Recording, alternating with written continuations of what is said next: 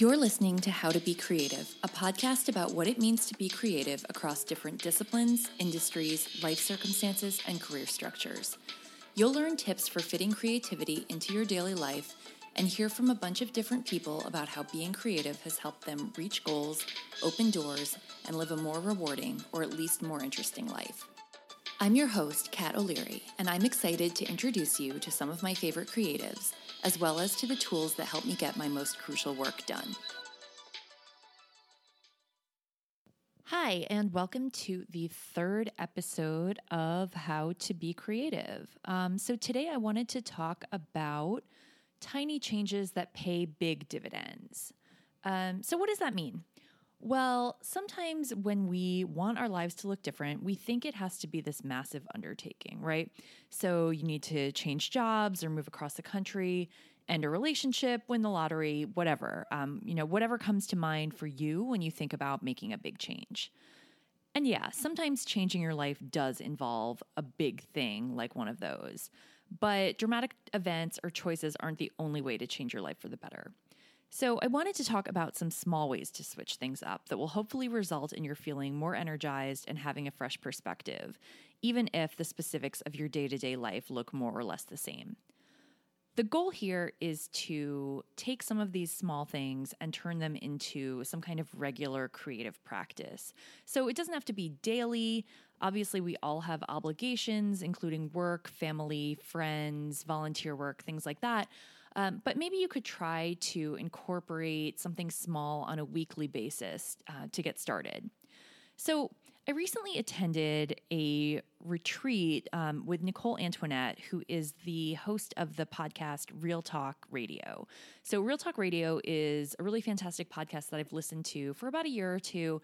And Nicole has been doing these amazing goal-setting retreats all around the country and actually in the UK as well, so not just in the US throughout the year. So I attended one of those in early July in Shrewsbury, Massachusetts. And one of the most valuable things that came out of this was that we did this 2-day process where we each sat, so there were 7 of us participants, and then Nicole sitting around a table for a total of 4 2-hour sessions, 2 on Saturday, 2 on Sunday, and worked our way through this goal-setting book that Nicole had pulled together for us. And so one of my goals coming out of that weekend was to have a bigger life. And what that means to me is that I want to feel alive and like I'm firing on all cylinders as many days as possible. It's hard to maintain that amid a pretty standard routine, which for me looks like usually work Monday through Friday, tutoring on Tuesdays and Thursdays, attending a committee meeting for my volunteer work on Tuesdays, writing group Wednesday morning, meditation Thursday morning, etc. And I'm sure you have some variation of that on your end that may or may not involve additional things like getting the kids off to school or daycare, working around a spouse or other partner's schedule, dealing with, let's say, doggy daycare, things like that. So all of us have stuff, right? I think it can be very easy to go on autopilot when you have sort of a set routine of things that need to happen each week. So for this week's episode, I thought I'd share some simple ways to get out of your routine, even for just a few minutes. Over the past couple of years, doing little things regularly has turned into a habit for me, and I would say my entire life is actually different as a result, which I guess sounds a little bit dramatic, but in thinking it through as I was preparing for this episode, I discovered that, honestly, it really is true, and I'm hoping that you will have a similar experience if you try to do some of this on your own. My experience has been that these little things, when taken en masse, can end up serving as the foundation for major life changes as well. So I wanted to just run through a few things I've done myself that I've gotten value out of in the hope that either these specific things will be of use to you or possibly that listening to this list and thinking through it a little bit will help you figure out some things that might be more interesting to you. So trying a new coffee shop. So I don't know about you, I'm a huge latte snob. I'm always excited to check out a new place in the morning. Maybe you tend to go to the same coffee shop all the time. Maybe you are a lot more responsible than me and make your coffee at home every day. And this is a pretty, low cost, low hanging fruit way to kind of change up your day. Another way to do that that's similar is take a different route to work. So if you're an urban dweller like me, you might take a different train, take a different bus. If you happen to walk to work, maybe walking a block or two out of your way and seeing a new block that you've never walked down before. Find a park you've never been to near your home or office. Obviously, this one's a little bit easier in a bigger city where there are more parks on an absolute basis, and two, there's more ground to cover, so it's less likely that you've seen every park in the vicinity. But that I always get a lot of value out of. Or sometimes I'll go to a park that I've been to before, and I will just sit and meditate with my eyes closed for a few minutes before, going on with my day. Go to a museum you've never been to before, with the addendum that you may find that museums in your area have certain nights or hours where they are free either to local residents or to everyone.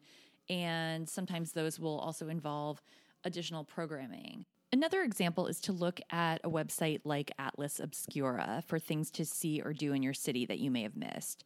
So, for example, I work close to Grand Central, and I realized recently through Atlas Obscura that the Daily News Globe wasn't far from my office. So the Daily News used to be in a building on East 42nd Street, and in the lobby of that building is this enormous globe that's absolutely beautiful, and I didn't know about it and had never seen it before.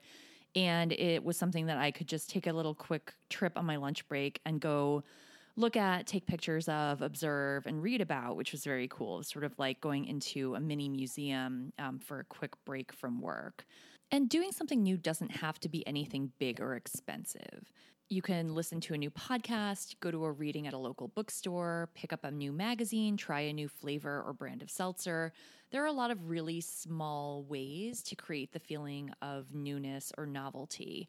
And I think the reason why that's important is that there's been a lot of research, and you can Google this yourself, but I'll also include some links in the show notes. There's been a lot of research around the good things that novelty does for our brain. So it helps with learning and motivation, and it helps keep you grounded in the present moment.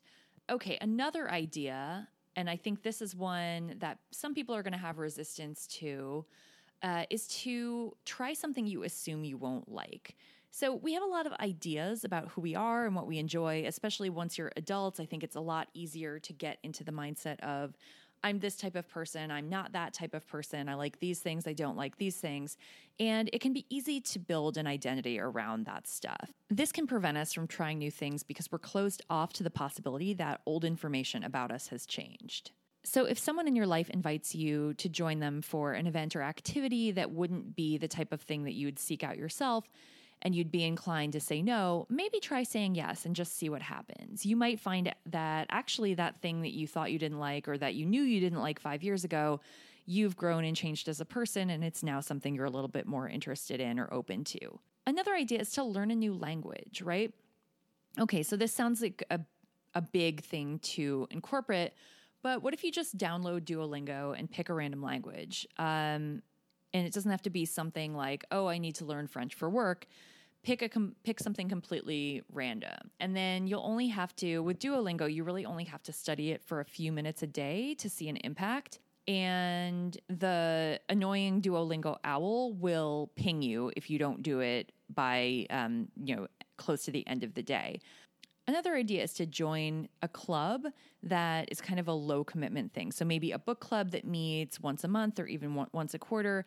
Something I've also been hearing about is people doing these article clubs where you simply pick a 5-page article versus a 300-page book, and you meet up with other people and talk through your perspectives on what you read.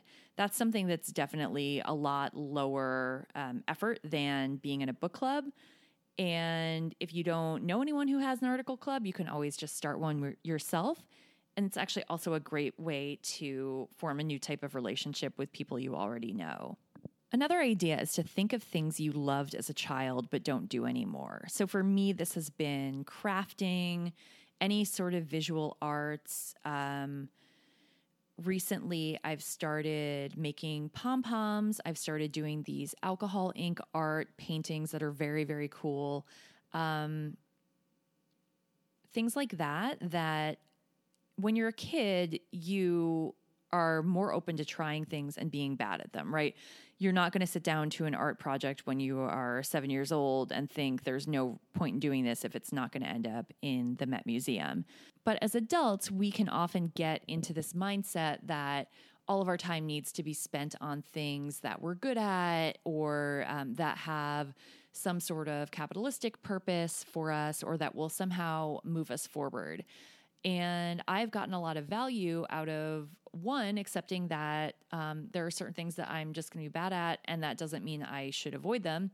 And two, just sitting down and doing something really simple where I end up with a finished product at the end. I also think art as a mindfulness practice has been pretty significant for me over the past couple of years. I definitely tend to sit down and just zone out when I'm making one of these alcohol ink paintings. And it's become one of my favorite ways of kind of getting in quality time with my creative self. Yeah, so actually that segues nicely into my next bullet, which is learn a new art form. So in my case, I just mentioned alcohol inks. That's actually that's a great possibility because I'm someone with pretty much no visual artistic skill, and I've been blown away by the quality of the works of art that I've been able to produce using this method. I will try to include some information about that in the show notes. I'm not sure what resources are online for it, but it's something that I've begun doing in the last, 3 months, and it's now something I do on a semi-regular basis, and they're absolutely beautiful. They look kind of like there are a couple of things they look like. So one, they kind of look like those oily stickers that we used to have when we were kids. I don't know if anyone knows what I'm talking about. And then they also kind of have this glass-like finish to them where they sort of look like a slice of agate or a crystal, which is very cool. So then I wanted to talk a little bit about what if you are interested in formalizing this a little bit more and for example, what if you're interested in developing some kind of daily creative practice? So I recently read this great book called Atomic Habits by James Clear, which looks at the impact of tiny habits on our behavior. For example, it can be daunting to set a goal of, let's say, writing for an hour every day, right?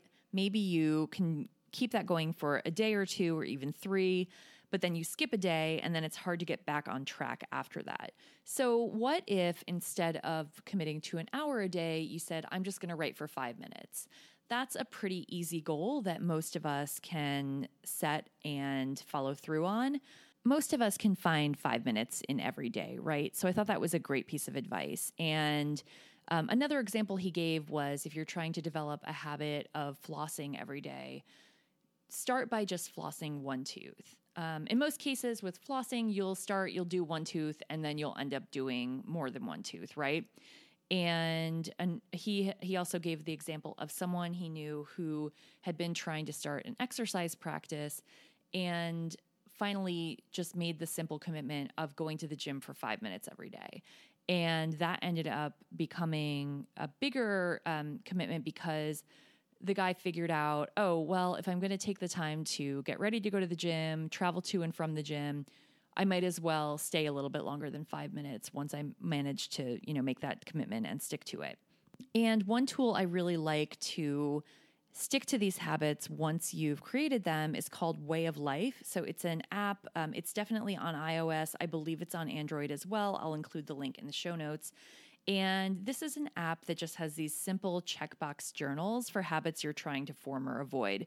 So, for example, if one of your daily goals is to write 1,000 words every day, when you open up the app, it will have a series of checkboxes that will form a chain after, I think, 3 in a row. And if you don't fill it out, it'll prompt you. I think you can set the prompt to go off whatever time makes the most sense for you, but it'll remind you that you haven't done the thing yet. And I think for that app, I'd recommend doing things that are very small and manageable. So let's say you set your reminder to go off at 9 p.m. there are certain things that you're not going to want to do after 9 p.m., right? And then another thing that I probably talk about a lot that I think can make a big difference, if not in the specifics of your life, then in your feelings about your life, is mindfulness. So in order to be more mindful, which is something that I've found really kind of helps with every area of my life. It helps me manage stress. It helps me make better use of my time. It helps me value things more. A way to do that is to set a reminder on your phone for a time each day that works for you. And that can also help. It can also help if you tie it to another habit. So, for example, you can say to yourself, after I take a shower every morning, I do my mindfulness practice. Or after I wake up in the morning, I do my mindfulness practice before I get out of bed. And this can be meditation, but it also could be just kind of slowing down, paying attention to the world around you for a minute or two, things like that. So to give an example, I recently I attended a Cave Day, which is Cave Day is this organization that runs these productivity sprints. And so I was at an in-person Cave Day a couple weekends ago, and we did this mindfulness practice where we were each given a raisin, and we were asked to simply place the raisin in each of our mouths and not start eating it yet, not start chewing. And then the leader of the cave kind of walked us through this mindfulness practice. And I'm not a big fan of raisins. That said, during this practice, I actually found that the flavor in the raisin was a lot more complex and layered than I had known. And I enjoyed eating a raisin for the first time probably since I was a kid. As a result, which was interesting to me.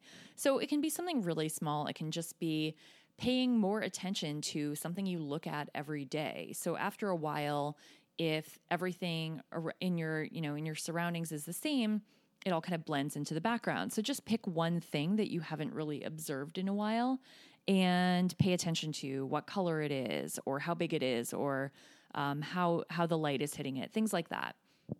So these are just a few things to consider incorporating into your life, but I bet you can come up with some more that are more in line with your own interests and maybe a better fit for how your life is structured. So next week, I will be chatting with writer Theodora Blanchfield on creativity as a mental health practice. I hope you'll join us. In the meantime, you can follow us on Instagram at HowToBeCreativePod. So that's this week's episode of How to Be Creative. As always, you can find show notes, including a complete episode transcript and links to everything discussed, at howtobecreative.org.